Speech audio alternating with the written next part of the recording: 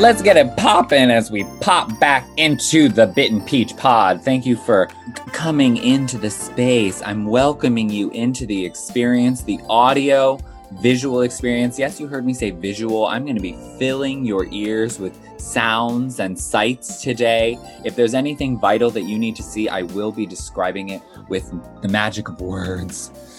If you've just joined us for the first time, then you don't know what this is and you're confused, but that's okay. I'm here to usher you into the experience. As I said, this is Bitten Peach Pod, a podcast where queer Asian people talk. That's pretty much the whole concept. That's all we're going to do. We're going to talk. We're going to talk about our lives, our culture, our futures. And because we're queer and Asian, we're going to be talking about queer and Asian things, of course. But because we're queer and Asian, we're also allowed to deem anything as queer and Asian. Even if you don't believe that it sounds on a piece of paper, that's not queer or Asian. Let me tell you, we'll tell you what is queer and Asian. We are the experts in this area. And who are the experts that are going to be educating and entertaining you today? I am Shay Shay. I am a non-binary, half Japanese, half Irish American. Oh my goodness, what is that? But I am coming at you live from London town. I'm a writer, director, drag performer, artist, producer. I'm one of the founders of the Pan-Asian cabaret collective Bitten Peach, which is how this podcast originally came to be, how it was birthed, how the peach emerged from the pod. And our other juicy peach popping in with me today is a activist, a artist, one of the co-directors, if I'm not mistaken, of Colors Youth Network. Colors Youth that we're going to get into today. We're going to talk about the youth. We're going to talk about the color. You also are, you work with Gendered Intelligence, which we were just talking about before we started recording the pod. I'm kind of peeling back the curtain for you now. We were talking before this very moment, everyone. Shocking, I know. And you're also part of like a queer inclusive Muslim organization, the Inclusive Mosque. Are all those things? You've given a freaking TED Talk as well. So we're going to have to get into all of this experience. So please welcome into your earlobes, straight into your earlobe. I'm going to pierce your earlobe with the beautiful Saba Chowdhury. Boop, boop, boop. I'm peeling back the curtain and stepping into this podcast. And for your audio-visual description, I can tell you, at the moment, Saba has the biggest, whitest smile that I've seen in my entire ding-dang life. A very curated amount of face stubble. Almost beard. It's a very short beard. Curly hair, septum piercing. Curly hair that's like just almost reaching the neck length. An orange Adidas hat. And in the background, we even have a little handmade bunting. So it's a very celebratory day today here on the pod. And I would love to welcome you in. Thank you so much for joining me. Oh my God, thank you so much. I'm really excited to be here. I've been like taking bite after bite of every episode of Bitten Peach. Mm-hmm. Okay, see, this is what I like. I like when people take the metaphors and just run with it. So we're just going to bite down into a juicy, firm, ripe peach together. It's going to dribble down our chins and we're just going to embrace the sticky experience. Okay, listeners? Sharpen your teeth. We're biting down in 3, 2, 1. I don't actually know what was going to happen at the end of that. Thought I might have like a really killer question to kick in with, but I really, really do not. I was just going to make it like a chomping sound. Like, oh, that's good. That's good. Okay, that's good. Maybe I'll just let you do that. So welcome, welcome, welcome. There's so many things that you do that you're a part of that I don't know actually where to begin. But we were talking about this bunting behind you, which you told me was originally made for kind of an online thing that you were doing with Gendered Intelligence. Mm-hmm. So for the listeners, can you tell us what is Gendered Intelligence? So we are a national youth charity. We've been going for more than 10 years now. And I started off there as a youth worker supporting our group in London for young trans people of colour. But we support young people from the age of about 8 until 30 in London, in Leeds, and now we're really expanding and curating our online youth service as well. Was that kind of a lockdown situation of being like, if we have to put everything online, why don't we open it up to more people in the wider country? Exactly, yeah. And we found that we could create more accessible kind of youth groups, and we're including people who really need it, who are in more isolated places, who couldn't join us. People from abroad. We've had a young person attending regularly from Switzerland, a young person who was really regular in London, who's had to move back to America, is still able to attend and have that support. So it's really amazing what we've been able to do. So we're going to continue that chapter as well. And it's also, benefits our youth workers and volunteers too, right? Who have different access needs and in different areas of the country too. So yeah, it's pretty exciting. So one of the elements of our online youth work last year was this digital residential that we did, and because we we do a camping trip every year for our trans youth, which is yes, I've heard about this camping trip. Yeah, it's infamous. It's amazing. It's a trans only camp. All the volunteers, youth workers, young people are trans. We talk to the camping sites and make sure everybody is aware of, trans awareness. Mm-hmm. This is who we are. This is what we need.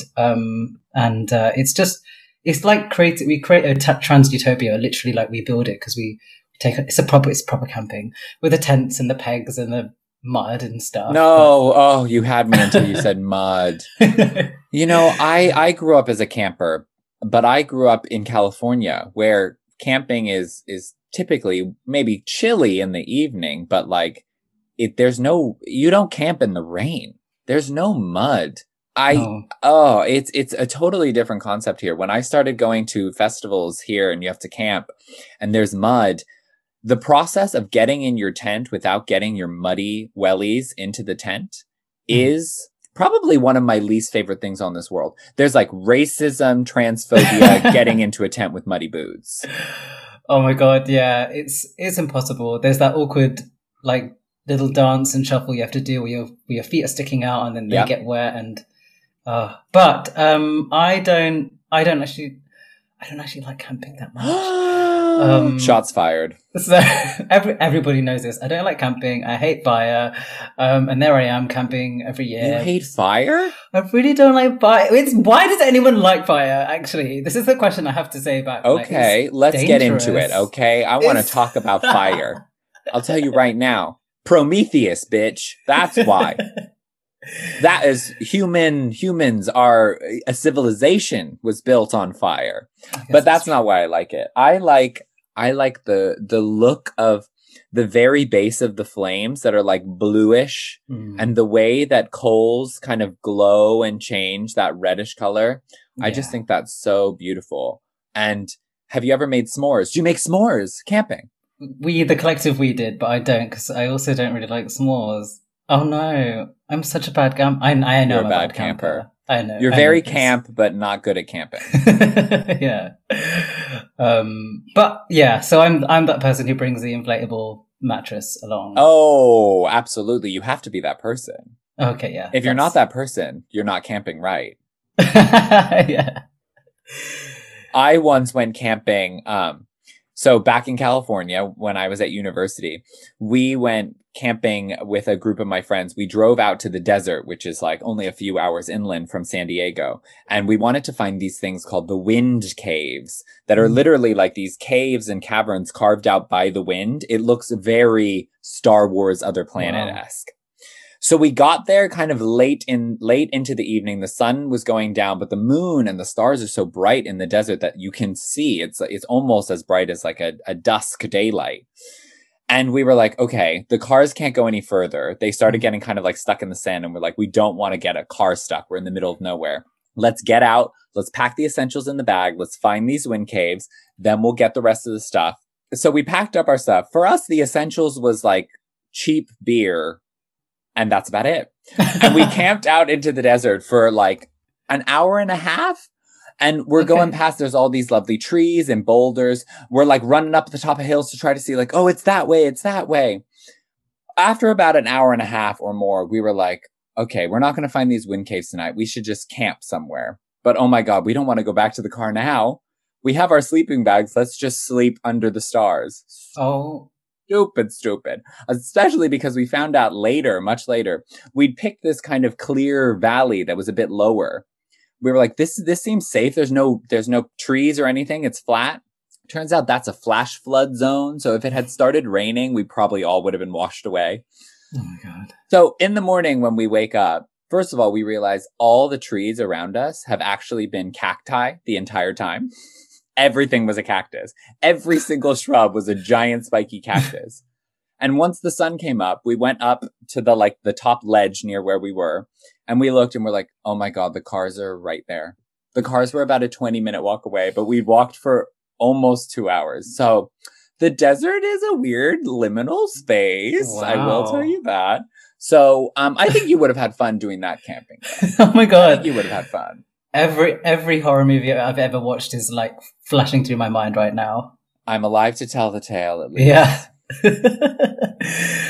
So the bunting was one of the activities we did on this digital residential, as it's a staple of camping trips, I guess.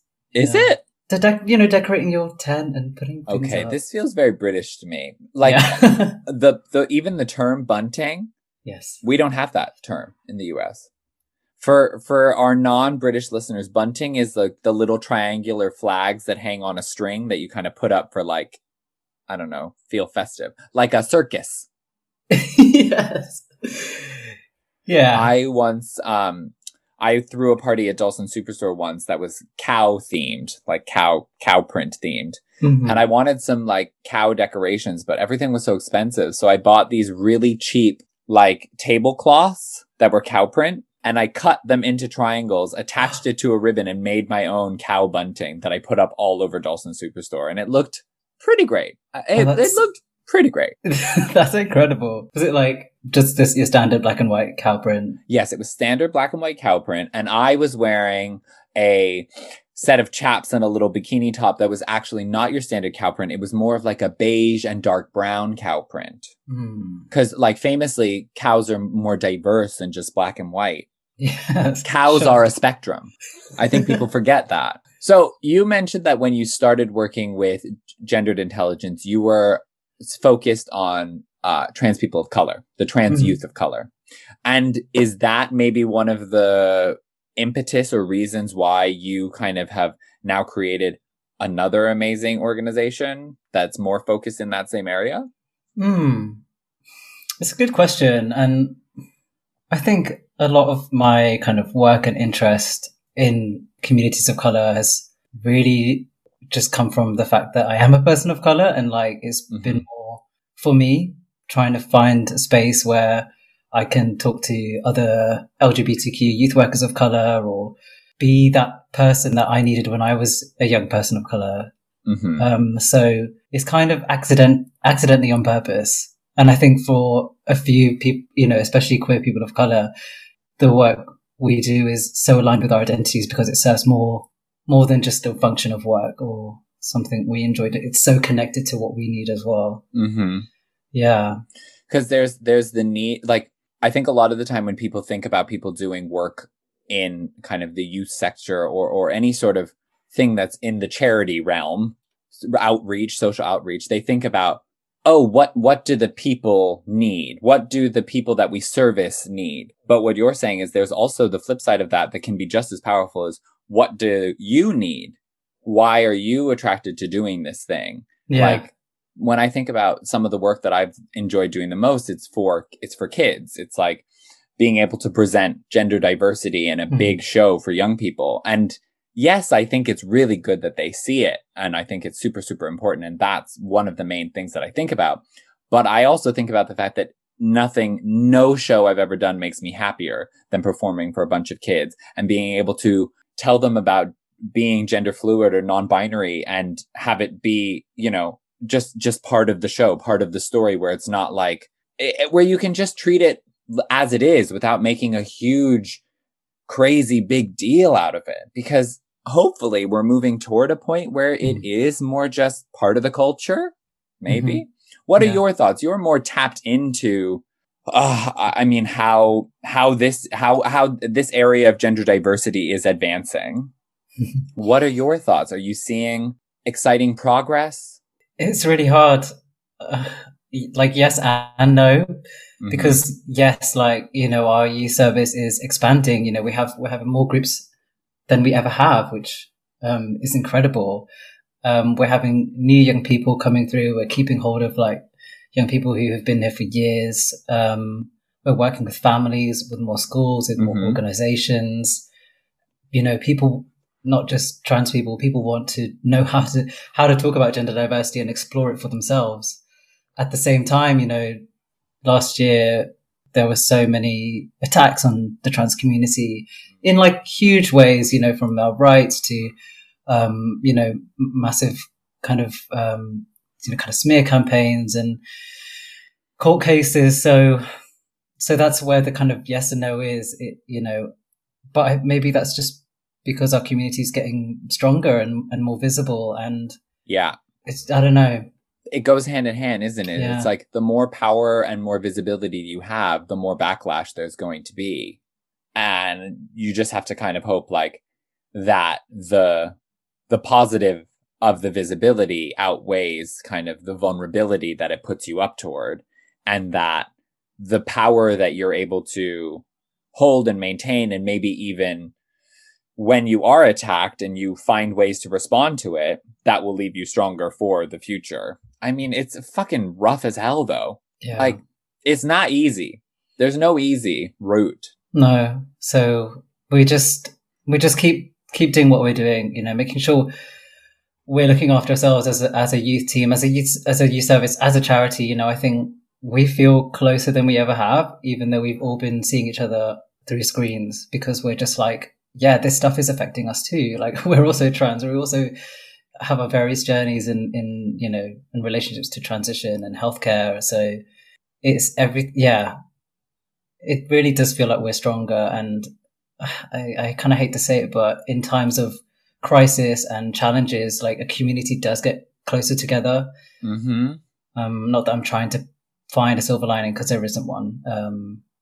That's also the kind of feeling I've got from the past year. Yeah, silver lining's not the right word, but there is something, at least there is a bit of hope where it's like, if a group of people go through something traumatic, hopefully it's brought them closer together. If they have to go through that shit, at least they can have each other's back after that. We should hope. Yeah. And we're always going to be there. We're always going to be carving out spaces for trans young people and trans people to you know, to fall apart, to cry, to laugh, to have fun, everything. So you're trying to bend the future in the right direction through all of your work. But I wanted to ask you more about Colors Youth Network, because it's in its, would you say, toddler stage? Yeah, I guess so. The Fresh Project. Tell us more. Tell me more. Yeah, so this actually started when I was living in the seeds were kind of scattering when I was living in Brighton many years ago, 8 years ago, maybe now. Obviously went there in my classic lesbian dyke narrative, lip piercings, mullet, let's go to Brighton. Yes, classic. And I had just started working there. That was my first job as a LGBT youth worker, and I was a diversity worker, which has its issues in itself, because I was the only person of color, and supporting all the youth of color and all the disabled young people and young people of faith as well. So a really huge job, kind of bordering on tokenistic. Yeah, let's get the one diverse person to handle all the diversity, right? Yeah, and I'm able-bodied, so there was a lot missing from this role. So I needed support, and I remember I had. This is probably beside the point, but I had 4 supervisors, because they were like, okay, well, you have a supervisor with this part of your job and this part. Oh, and then you need a supervisor who's not white. So, let's get you this person, because that's part of your role. And it was just, it's like, I can see there's, you're building support around me, but it's also that this is just not this. The organization culture and structure is just not right. If this has to happen, anyway, I keep going off track. So I was trying to look for other people who were like me, other LGBTQ people of color who were doing youth work, and not only was how it was for us supporting young people, but how we were interacting with the youth organization. So a friend of mine knew someone in Manchester, so right around the corner. Yeah, just a hop, skip, and jump away. Called Chloe, who was also, if not the only person of color, or like one of two people of color in her organization, doing youth work as well. So we started talking, and we had like a little youth worker exchange trip where I went up to Manchester and met, kind of shadowed her work, and we had fun. And then she came down to Brighton, and we just built this really beautiful friendship, which was more than just professional. It was about our, personal development, and just getting to know each other. And then we got to know someone in Bradford who I knew through Gender Intelligence. We did some training in Bradford. And this amazing person called Narina was leading this, working in the Bradford Council and leading this awesome youth service, and was just so radical and just strong in her approach. And, me and Chloe are younger than her. And she was just really gave us the strength and the voice to be like, no, you need to be asking for these things for your organization. You have the rights to get this for your young people of color. And so we just had this really lovely, triangle bond across the UK where we're talking constantly about what we can do for our youth of color and supporting each other through it. This is how we kind of created this network, which we called Colours Youth Network. And back then we were kind of doing it through our organizations, which gave us some security, it kind of paid for our travel expenses, and, we had time and we could feed into the organizations that this is what's going on. But last year we've also been joined by someone called Shai and Soraya from who kind of represent Bradford as well, and Birmingham. We've had other people from Sheffield and kind of a little bit of input from Brighton. So we really are. The network is spreading. Yeah. And that's one thing that was really important to us, because I am quite done with London being the center of community of England, and this, you have to move to London if you want to be a queer person of color and find others or something like that. It's there's so many more people we can be reaching, and so much more we could be doing.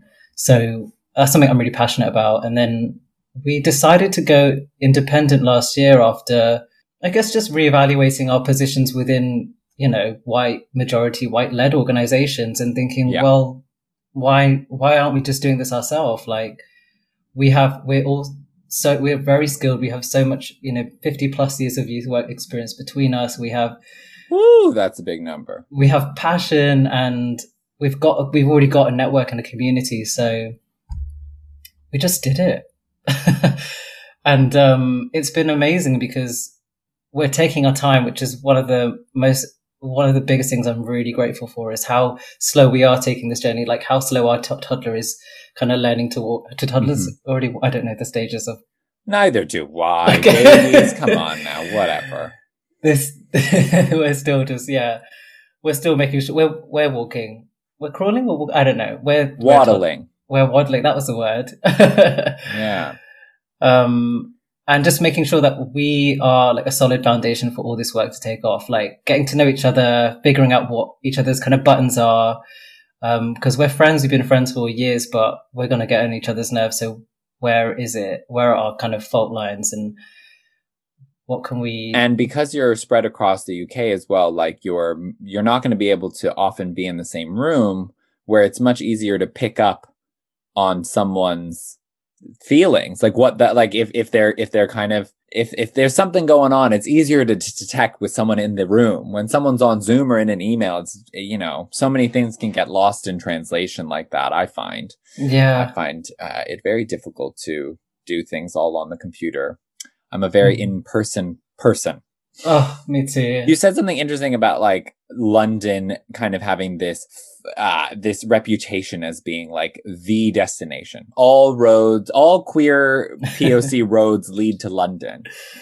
And Yeah. I mean, there's like a handful of cities that have that going on, I think. And I definitely feel that. Like, if I were to move, where would I go? I'd want to move to a city that has like a big, thriving queer culture, and not just queer culture, but a POC queer community as well. So I do love that, like, that the idea is to disseminate that a bit more, and that more, not even rule necessarily, but just not, the country's capitals can also have communities that find ways to come together, because it is known that we exist all over the damn place. But without places or structures or communities or organizations that kind of give you a place to congregate, it's like, how are you going to find those people? Yeah. They're not on the grinder. I should also say that I live in West London, so I'm not just like here slating Londoners. But that actually leads me to what I want to ask. And this is a question that I'm sure you've heard before, probably many, many, many times. I hope you love this question as much as I do.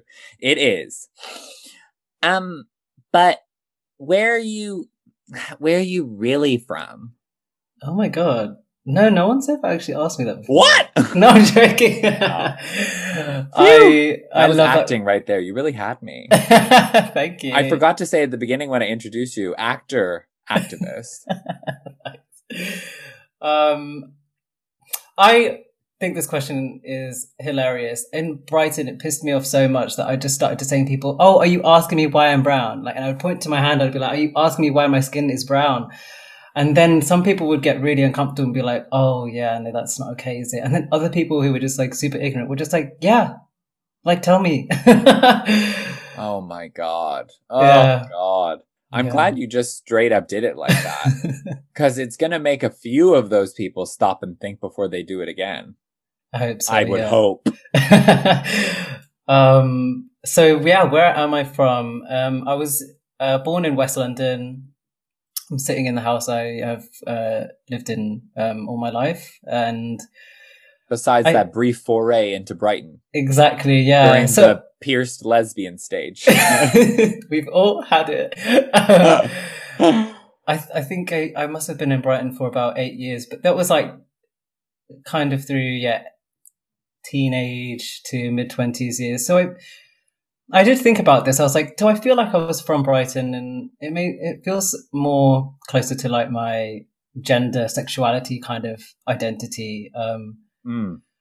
But I feel like so I'm Pakistani, and I was really just asking, why are you brown? Like, can we just get... No, I'm just kidding. And my mum and dad both have family back there, and we used to go there quite often when I say we, I'm talking about me and my twin sister. We used to go there quite often when we were children. And we were very lucky, very privileged. My dad worked as an engineer at British Airways, so we had the privileges of being able to fly. Oh, all I've ever wanted is a relative that works at an airline. Yeah. That free flight life. Oh, baby girl, that's what I want. Yeah. And we went to Pakistan for sometimes twice a year. We would stay there for like a month at a time, and it really feels like that was part of my childhood and growing up. So I like to say that I like to kind of include that as part of where I'm from as well. The last time I went now was 5 years ago. Does your dad no longer work at British Airways? He retired, and then flights for life, or no? We got flights for a while, yeah. It was like this really random age, like 22 years old or something, you could get free flights. And I was like, what happens at 23? Like, do you just not want to fly anymore? Hi. And then my dad passed away last year. I'm really sorry to hear that. Thank you. Yeah. And you're back in your family home, though. This is where you're at. Yeah, so part of the reason why I left Brighton and moved back here was to look after my dad. He had a lung disease called pulmonary fibrosis, and which affected his mobility. And then after that, in the last 3 years of his life, he got dementia. So the kind of and I was his primary carer, so the responsibilities just grew a lot more. So yeah, it was just me and him. My mum and dad are separated, and my sister lives not too far away. So yeah, it was just us two in our home. Yeah. Wow, that must have been a lot. Yeah, it was. It still is hard, yeah, to kind of have such a close relationship with him. I mean, sure, we argued and we didn't always get on, but he wasn't just my dad. He was like my housemate and like the person I spoke to every day. He was my friend, and we did things together. We got to know each other quite well. He was my supporter and advocate. Yeah, and I'm still kind of processing that. Absolutely. What it means to have lost all these different things, and that process will continue for probably the rest of your life. Like my mom lost both her parents at relatively younger ages, and it's still something that she is working out how to function. These are like the grandparents I never got to know. So. Yeah. It's an ongoing process, much like our own gender identity journeys. They're never ending. For sure. Isn't that fun? So how was you said that your dad was like your advocate, your supporter. Was that true, a through line through your upbringing? Because obviously you weren't born in the gender that we are looking at today. No. No. I mean... Yeah, the first conversations with my mom and dad were not reflective of how they feel about my gender and my queerness now, like at all. And actually, that's something I say to a few people who, especially from South Asian families, who are worried about coming out and telling their parents, like the first conversation is not the last, and it's a journey for sure. I think I thought my mum works in mental health, and for years and years she's got a really great understanding of just different people and differences. And I thought she would really get it. And my dad was more the kind of like traditional one. And I was more worried about telling him. And I should say, when I first came out as trans, I came out as a trans man. I didn't really have the space to explore gender as like a fluid thing for myself. So that was how I came out. And my mom actually took it worse than my dad. And it really shocked me because, yeah, I didn't really get it. But I understand now that for her, it was quite personal because she's my mother. She gave birth to me and my sister. And we've had, even between my sister, we've had these shared identities as the girls, the twins. And twins. Yeah. Twin culture is its own whole thing. Now, you're not identical twins. No. But that didn't matter, did it? I'm guessing matching outfits? Yeah. Like, yeah, my mom still tried. But they did, they did give me a lot of freedom with the clothes I wore. Actually, I remember we have some family friends in Canada, and we would go there and do this massive shopping trip.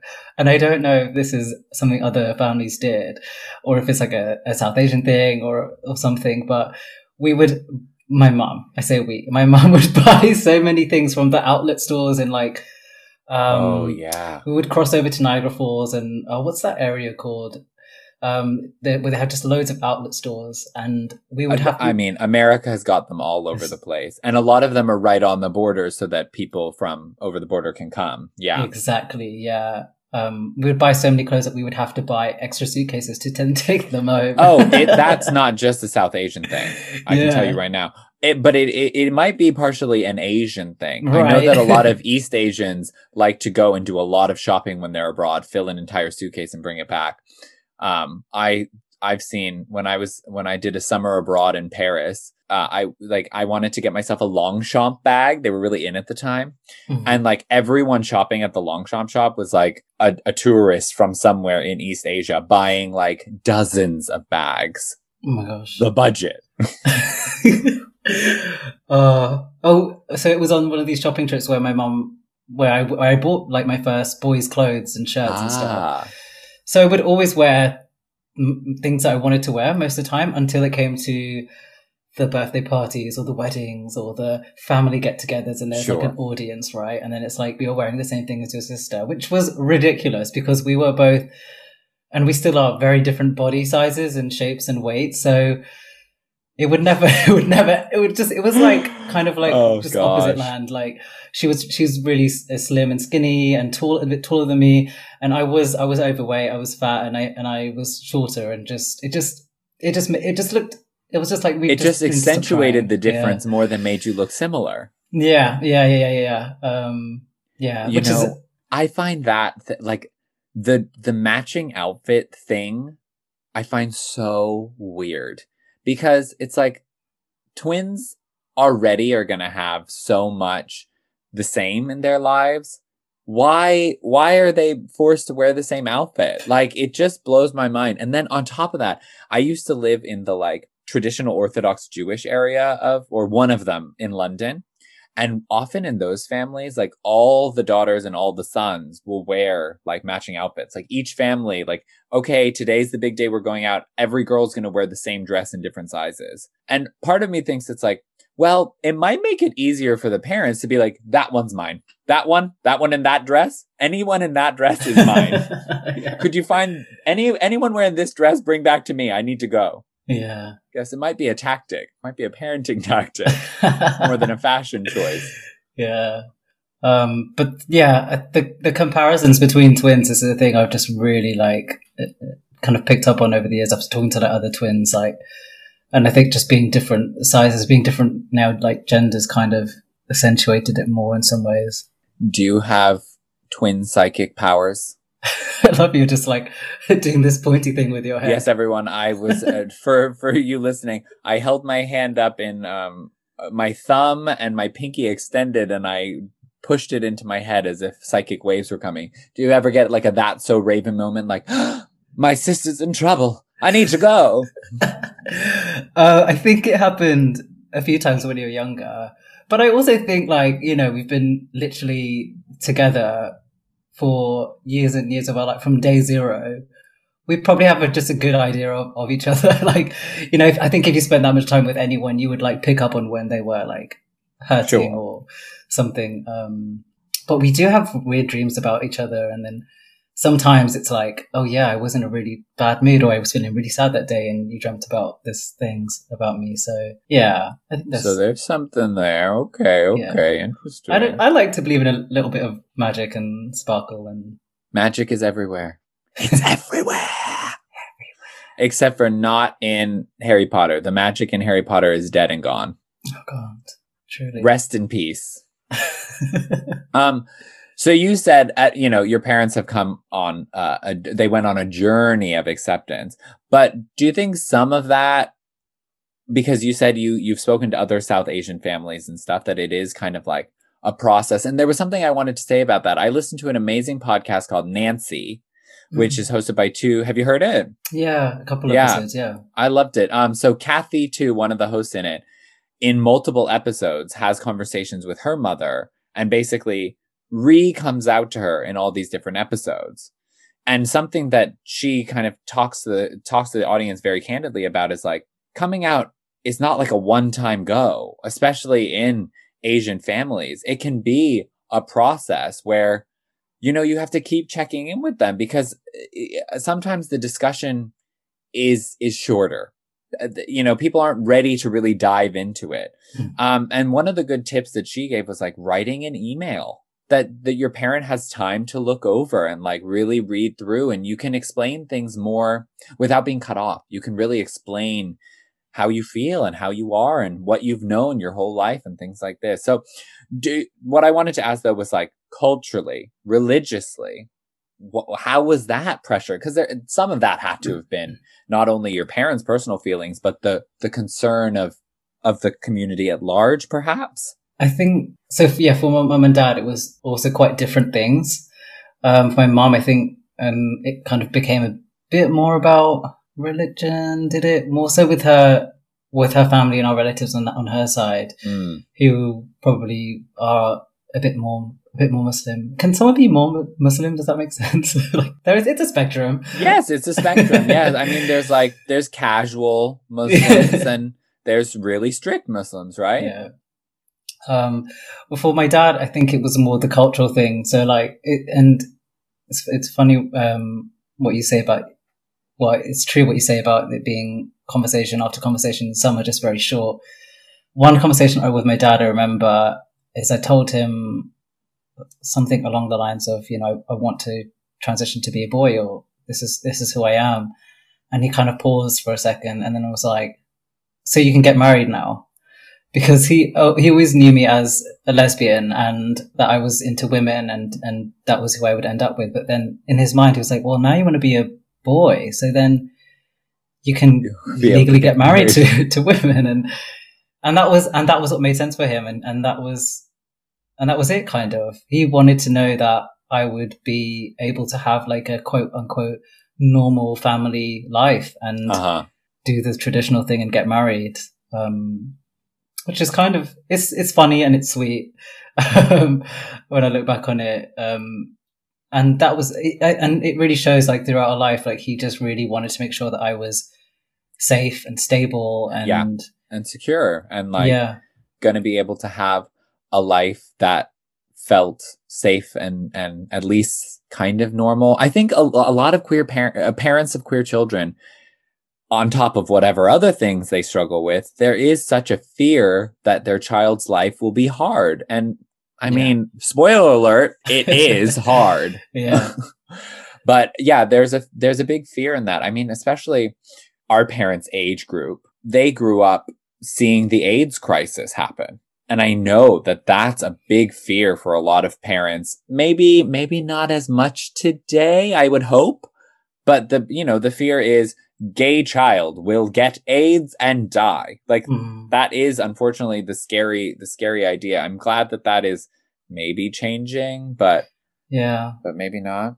That's it. Yeah. And I think on top of 9/11 and growing up in with the waves of Islamophobia as well, it just added like another layer of fear. Because it was often when I was going, the more I did more public speaking and I spoke more about my own faith, and my dad would kind of ask if I was okay, and if I was wearing like my shalwar kameez or something and I was going out, he would just ask am I going to see other Muslims and where am I kind of going and hanging out? Will I be kind of visible or a target? So yeah, and of course the way that he expressed that didn't always come across in the most kind of kind or understanding way, but that's just him, and that's how like I think Asian dads talk as well. It's like it looks like I'm criticizing you for what you're wearing, but what I'm actually saying is like, are you going to be okay? Yeah, there's concern, but underneath it all, the main thing is just concern. Yeah, I say that all the time. Some people are like, "Don't judge me." I'm like, I'm not judging you. I'm just concerned. So I would say, one of the many facets of the, omnipresent Islamophobia that exists in the West is the idea that Islam is super anti-queer, really anti-LGBT. But I know this to not be a hard and fast truth at all. And you might be able to, I would love if you could speak on it a bit more, because you are a queer person of faith and you are part of this inclusive mosque. I was actually thinking about the conversations I had with my mom about religion and how it's a kind of tying in the last questions you asked me. Because my mom, like when I came out as trans, my mom understood it and we have our conversations. And sometimes when we argue or get into a stuck place, it does become about religion. And then she does kind of bring up, well, it's, if you went to Pakistan, this, they would say this, or, our auntie, this person who's already Muslim wouldn't accept it, and it's not in the Quran, and da-da-da-da. But it's still, it just can't, I think that's really reflective of what people think about how religion and queerness or being LGBT goes together, in that it's just really, it's about a fear of something bigger. And I'm trying to figure out what I'm trying to say. I feel what you're saying. I mean, there's something about the fact that most of the big religions are assumedly against queer people, even if it's not specifically laid out. Yeah. And I mean, it has to do with partially like just like maintaining the structure and power of these establishments, but in a way that's like, it's so ingrained so deeply that that's not really what people absorb it as. It is just like, it's like, it, once again, it's a place of concern. Yeah. It's like the worry for your life and maybe in some religions, your eternal soul. Yeah. I think what I'm trying to say is that like religion isn't against LGBTQ people. Like people are against LGBTQ people. And religion becomes the kind of the vehicle to facilitate that, or to shield that, or hide behind it. Because, and this was part of my kind of journey back to Islam. You know, I was raised as Muslim. My mum and dad are Muslim, and I didn't really get it when I first started coming out as, or realized I was not straight. Came out as a lesbian. I was like, well, religion has no place for me, so bye bye. Had my atheist phase. Yes, I was living in Brighton at that time. In Brighton, yeah. Good place to be atheist. Yeah. And then it was actually a conversation with an ex-partner who was atheist and white, and through her like misunderstanding and judgments on about Islam and religion, I was like, actually, like, I don't actually think I align myself with this way of being, and I kind of do feel like there's still a part of Islam that I'm still kind of attached to, and maybe want to explore that. So I call it like a reclamation of Islam. You know, I've come back to it, but I started learning about it by myself, and also reading what LGBTQ people and women have to say about Islam, and from a perspective that wasn't just men or cisgender men, or just men, just not listening to men about Islam, and or ever never listening to men. Yeah, and just seeing that it's really is about interpretation, and it doesn't mean that it's not about right or wrong.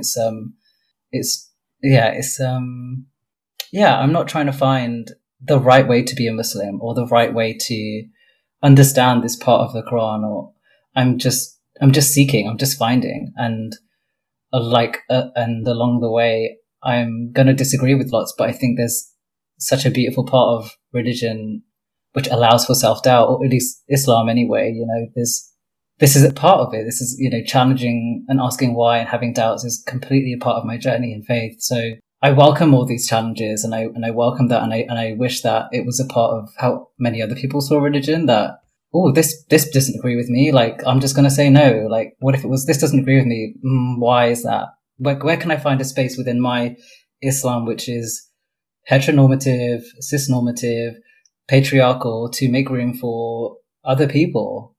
Like, when I say it like that, I'm like, it just sounds quite simple that you want your faith and religious community to be bigger and expand, and you think in theory that makes perfect sense, but in reality, a lot of the time religions are actually really closed off, which I think is against, I shouldn't say because I don't have enough experience, but I feel like that's against what religions are at their core. And it's more of like a safety thing of like closing ranks. Yeah. So your little journey, as everything has changed a lot. So you went from growing up Muslim, the girls, the twins, to not tatted, but pierced up lesy atheist. I did get a lesbian. I call it my lesbian star tattoo. It's behind my ear. Ah, yes. Because there was a phase where like lesbians were just getting star tattoos, and yes, famously the lesbian star tattoo era. Yes, legend has told of this time in the culture. Yeah. Then you came out as a trans man. Yeah. But we've said that phase has also there's been a new chapter since then, at least one. So where are you now? Not that this has to be your destination. It's just part of the journey. But where are we now? Oh, I love that. Yeah, I think I'm Oh, I actually really I hate the questions where it's like, oh, so like how do you identify? And I'm like, I don't really know what words to choose anymore, but because I feel like a lot of the words I've been like I call myself are words that people have called me first, and then I'm like, oh, I guess that is what I am. So Uh-huh. Yeah, somebody yeah, called yeah, me yeah. non-binary, and I was like, oh, is that what that is? And then it just kind of stuck. But I think I probably feel a bit more comfortable with like gender fluid in that Yes. I feel very fluid and move between masculine and feminine and male and femaleness. That And is that's I that is also where I feel comfortable, which is yeah. not a space. Yes. It's not having to pin down to a thing that Yeah. I feel most comfortable being able to slip and slide up the gender spectrum. Woo-hoo! Yeah. And actually I think I'm just realizing now maybe it's because I view my faith as fluid and my sexuality is also fluid that it just kind of makes sense that my gender is also very fluid within that as Mhm. well. Yeah. Okay, so I have a question thinking about this entire journey, but maybe more like the developmental time, which literally could still be happening and we're all still developing all the time. Mhm. So, who do you remember from your life as being either the first or just the most standout Asian icon that you saw and you were like, oh, okay, now either this could be me or this is a possible future or maybe I could get with that one day. Oh my god. Okay. Uh the first person this is a really like strange person to think of, but the first person who was that for me was somebody I don't even know. I was watching a TV show and I must have been like 5 or something, and I was in my parents' bedroom and they have a TV, and I just put on the TV and there's this it wasn't a show, sorry, it was like a documentary Uh-huh. into people having like sex changes back then, and Ah. all I remember was the scene of like this person who was Asian. I remember that. Don't remember their name or anything much about them. And they showed this scene of them before receiving testosterone and doing some kind of like tests, like Mhm. tests on their like reflexes and other kind of things. And then after taking testosterone, I don't know how much time had passed, then doing the test again. And then they like talked about the changes. And I was like, oh my God, like that's a thing. Like you can do that. Wow. And Representation matters, y'all. yeah, and it was so, and I just kind of kept this to myself, and then it kind of disappeared over time as I like hit puberty and girlhood and that whole thing. Um, but I really, a South Asian person I really was drawn towards was Shah Rukh Khan, who's Yes. the king of King Bollywood. Khan. Yes. Holla. Yeah. We just watch a lot of Bollywood in my house, listen to a lot of Hindi songs, and I would dance with my friends. We'd do our own little like home music videos, and Love I would that. I would always play the role of Shah Rukh, and like my friends would be like the girl role, like Kajol or whoever it was at the time. Oh So my God. yeah, She has one of the most beautiful faces on this planet. yeah. He is like, ooh, I've seen a few films with him in it. My personal favorite, and I know it's like very popular, is Kabhi Khushi Kabhie Gham. K3G. Epic, absolute epic. Yeah, K3G, the acronym. What was the movie that you always return to? Oh, it was Dil To Pagal Hai. Yeah, yeah, I've heard it a million times, but I don't think I've seen it. Unless I have. Wait, is it the one where? No, wait. Does he have like a look-alike that dies? No, that No. one I think is called Duplicate. But this one is where he's a dancer. Is oh my god, it's been so long I forgot their names. But there's one of his dancers who's in love with him, and then he finds a new dancer who's they're like kind of modern dancing, and then he finds a new dancer who does more traditional kind of dances, but then they start having like a friendship, and his attention gets drawn onto her, and the other woman is jealous. But and let me guess, Kajol is in it as well. No, she's not in this one. Is it Madhuri Dixit and Karishma Kapoor or something? Okay, I know these names. Yeah, they they're just beautiful in it. And I think the part which attracted me to this film was that it was Karishma Kapoor. If that is her name, you're going to tell me soon because I think you're googling it. She plays a bit more of she's not like a typically feminine in the film. She's a bit boyish. There's like this, her clothing. Yeah. She's in it, all right. Yeah, that's her. Not to be confused with Kareena Kapoor. Different person. Damn, she is light-skinned, this Karishma Kapoor. Continue. Yeah. There's really not very much representation of dark-skinned South Asians in films, especially not back then. And yeah, so I think it was just like her character was just a bit more kind of boyish, and she was a bit more abrupt and forthcoming, and traditionally like the women are very feminine, very, very quiet, very like just kind of like smaller roles. But I think it was just something really cool about it, and the dancing was so cool, and the outfits were amazing, and the music was great. So it was kind of was she like a tomboy in it, or just like kind of a bit of a tomboy? Isn't there a film where Kajol is a like total tomboy? She's like a basketball player. Yes. I've seen that one. Kuch Kota Hai. Yeah, I've seen that one. Yeah. Yeah. It was gender. They destroyed gender in one film. And then a girl played basketball. Right. And then like later on in the film, for the rest of the movie, she's like in like her sari at all times, and she's got like her long hair, and she doesn't play basketball anymore until there's like this one scene. Anyway, I'm just getting involved in it now. Yeah, I'm in it with you. Which actually, because we're talking about popular culture, this is the perfect moment where I need to take out the official Queer Asian Pokédex, which is a metaphysical item that I hold in my hand.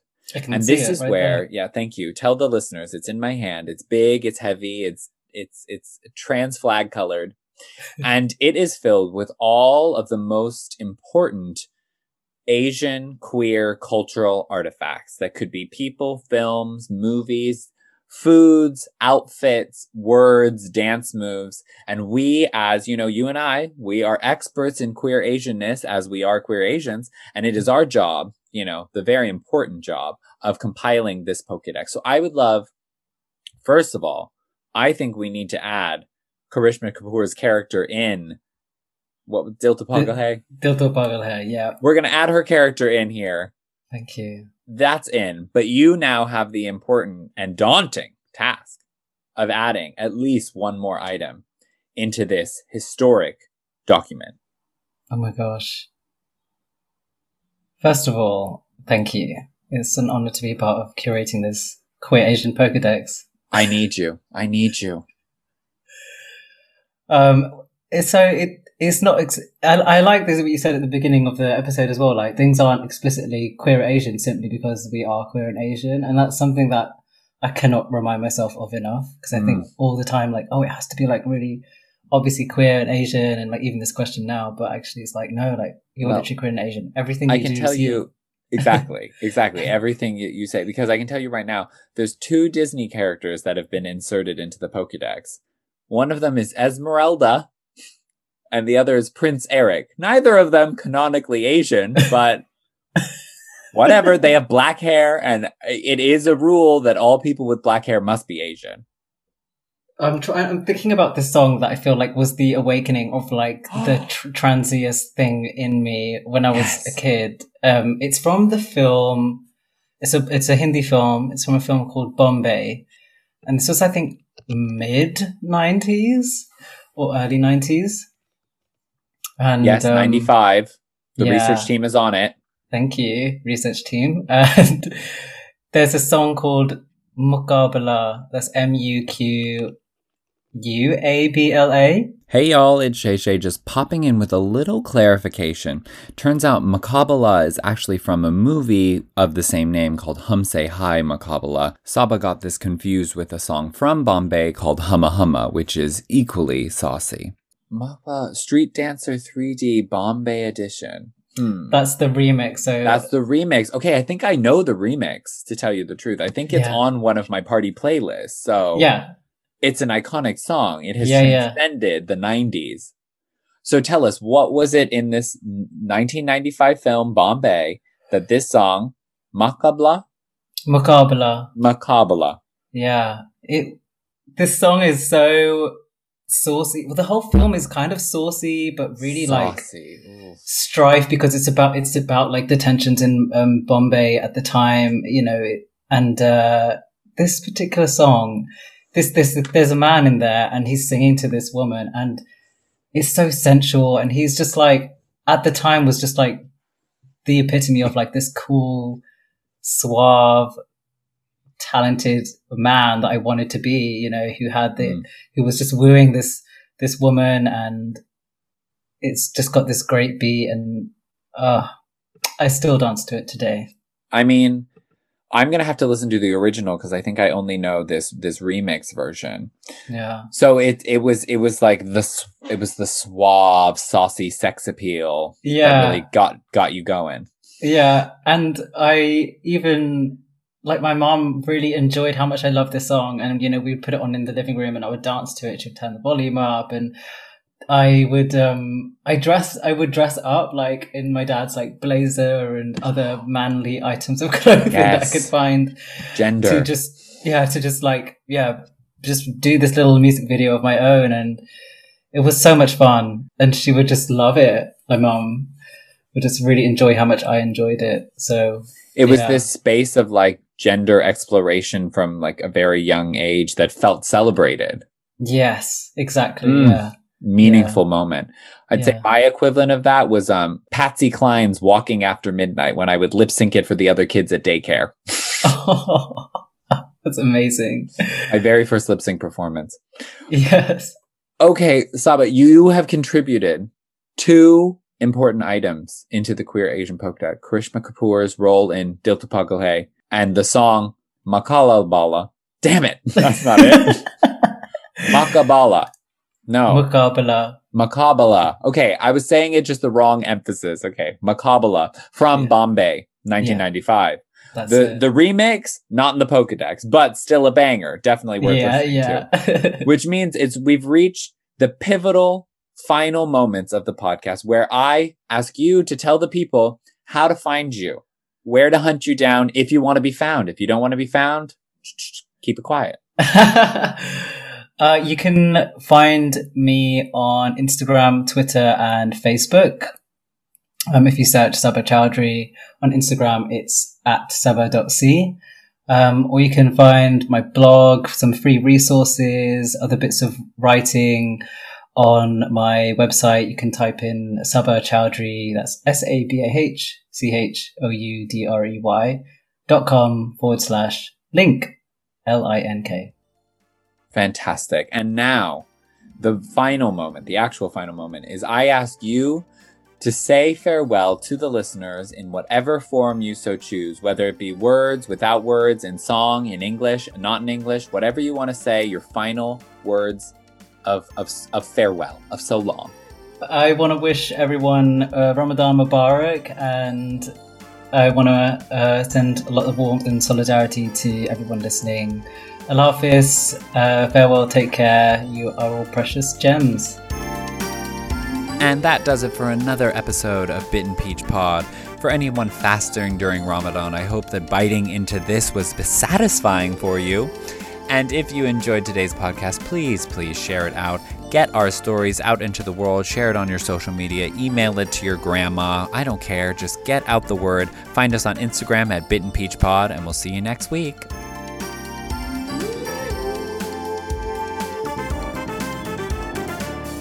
Lip piercings, mullet, let's go to Brighton.